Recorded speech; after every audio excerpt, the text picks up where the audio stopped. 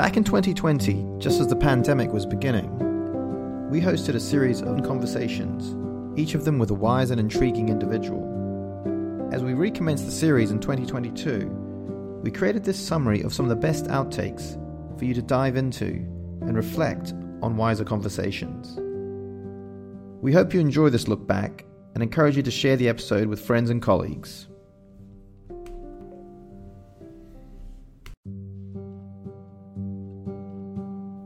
Understanding what is really going on both in ourselves and in others is key to finding valuable perspectives to solve problems in life. Michael Ventura is an accomplished entrepreneur and the author of Applied Empathy. In this conversation, we explore getting to deeper levels of understanding and trust, and the practice of having empathy for yourself and for others. Whether it be overcoming a fear or getting more clear on your purpose or learning how to be more present and mindful, whatever it is, if you've done that work on yourself, you are becoming a more versatile person for other people also.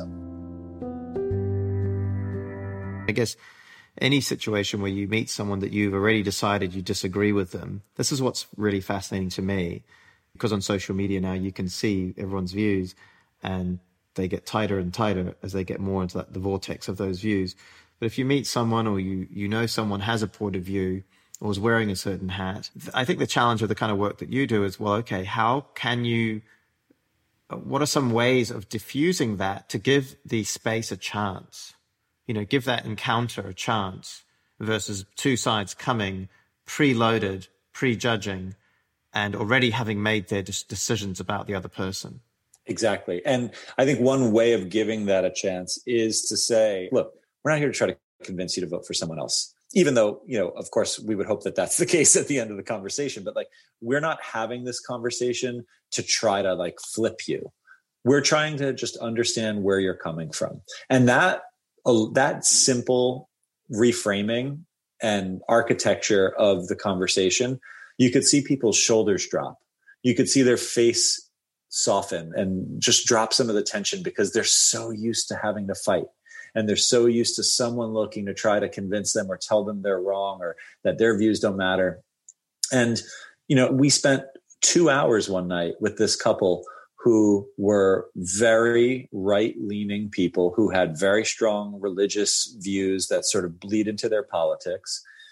But there was never a harsh word spoken between us. We had a very amicable conversation. We talked about the pros and cons of women's rights and equality and showed them, from our vantage, living in a city where equality, diversity, and equal rights really matter. I mean, not to say that they don't matter elsewhere, but when you live in a predominantly white or homogenous neighborhood, right, where the only people around you are people who look like you, it's hard to understand how important the equality values are because everyone's already playing from the same position.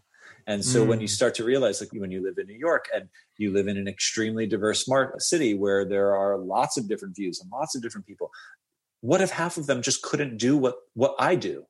Right. And then they're like, oh yeah, I didn't really think about it like that. I don't see it that way because I'm in my little bubble and I don't get outside of that bubble that much. And sadly, most of America doesn't get outside of their own bubbles. This is the first time my wife and I have been to many of these places we've stopped on this trip. And it's been eye-opening the whole way to really kind of see how people who we all share a country with live their lives. And the fact that, we've made it 4+ decades in our life and not met them yet is, probably more the norm than not in America. But it starts when you open the crack with those, crack open the door. It starts with the deep authenticity of that initial statement that you're here to understand. And, opening that without, I'm not trying to convince you to think a different way. I'm trying to understand for myself how you think. That's right. That's absolutely right. And actually, one of the conversations we had 15 minutes into it, having set it up that way, the gentleman said, what's funny? You're saying a lot of the things that my kids, my son and daughter, have been telling me for a while too. But because they're not coming out of their mouth, I'm hearing them differently. Kia ora, thank you for taking the time to tune into this mini episode by Wiser Conversations. The host is Derek Handley and I'm the creative producer Shazara Blomfield. What resonated with you from this recording? Maybe you want to reach out to us on social media, share the link with a friend, or leave a review. All these things support us and we love to hear feedback.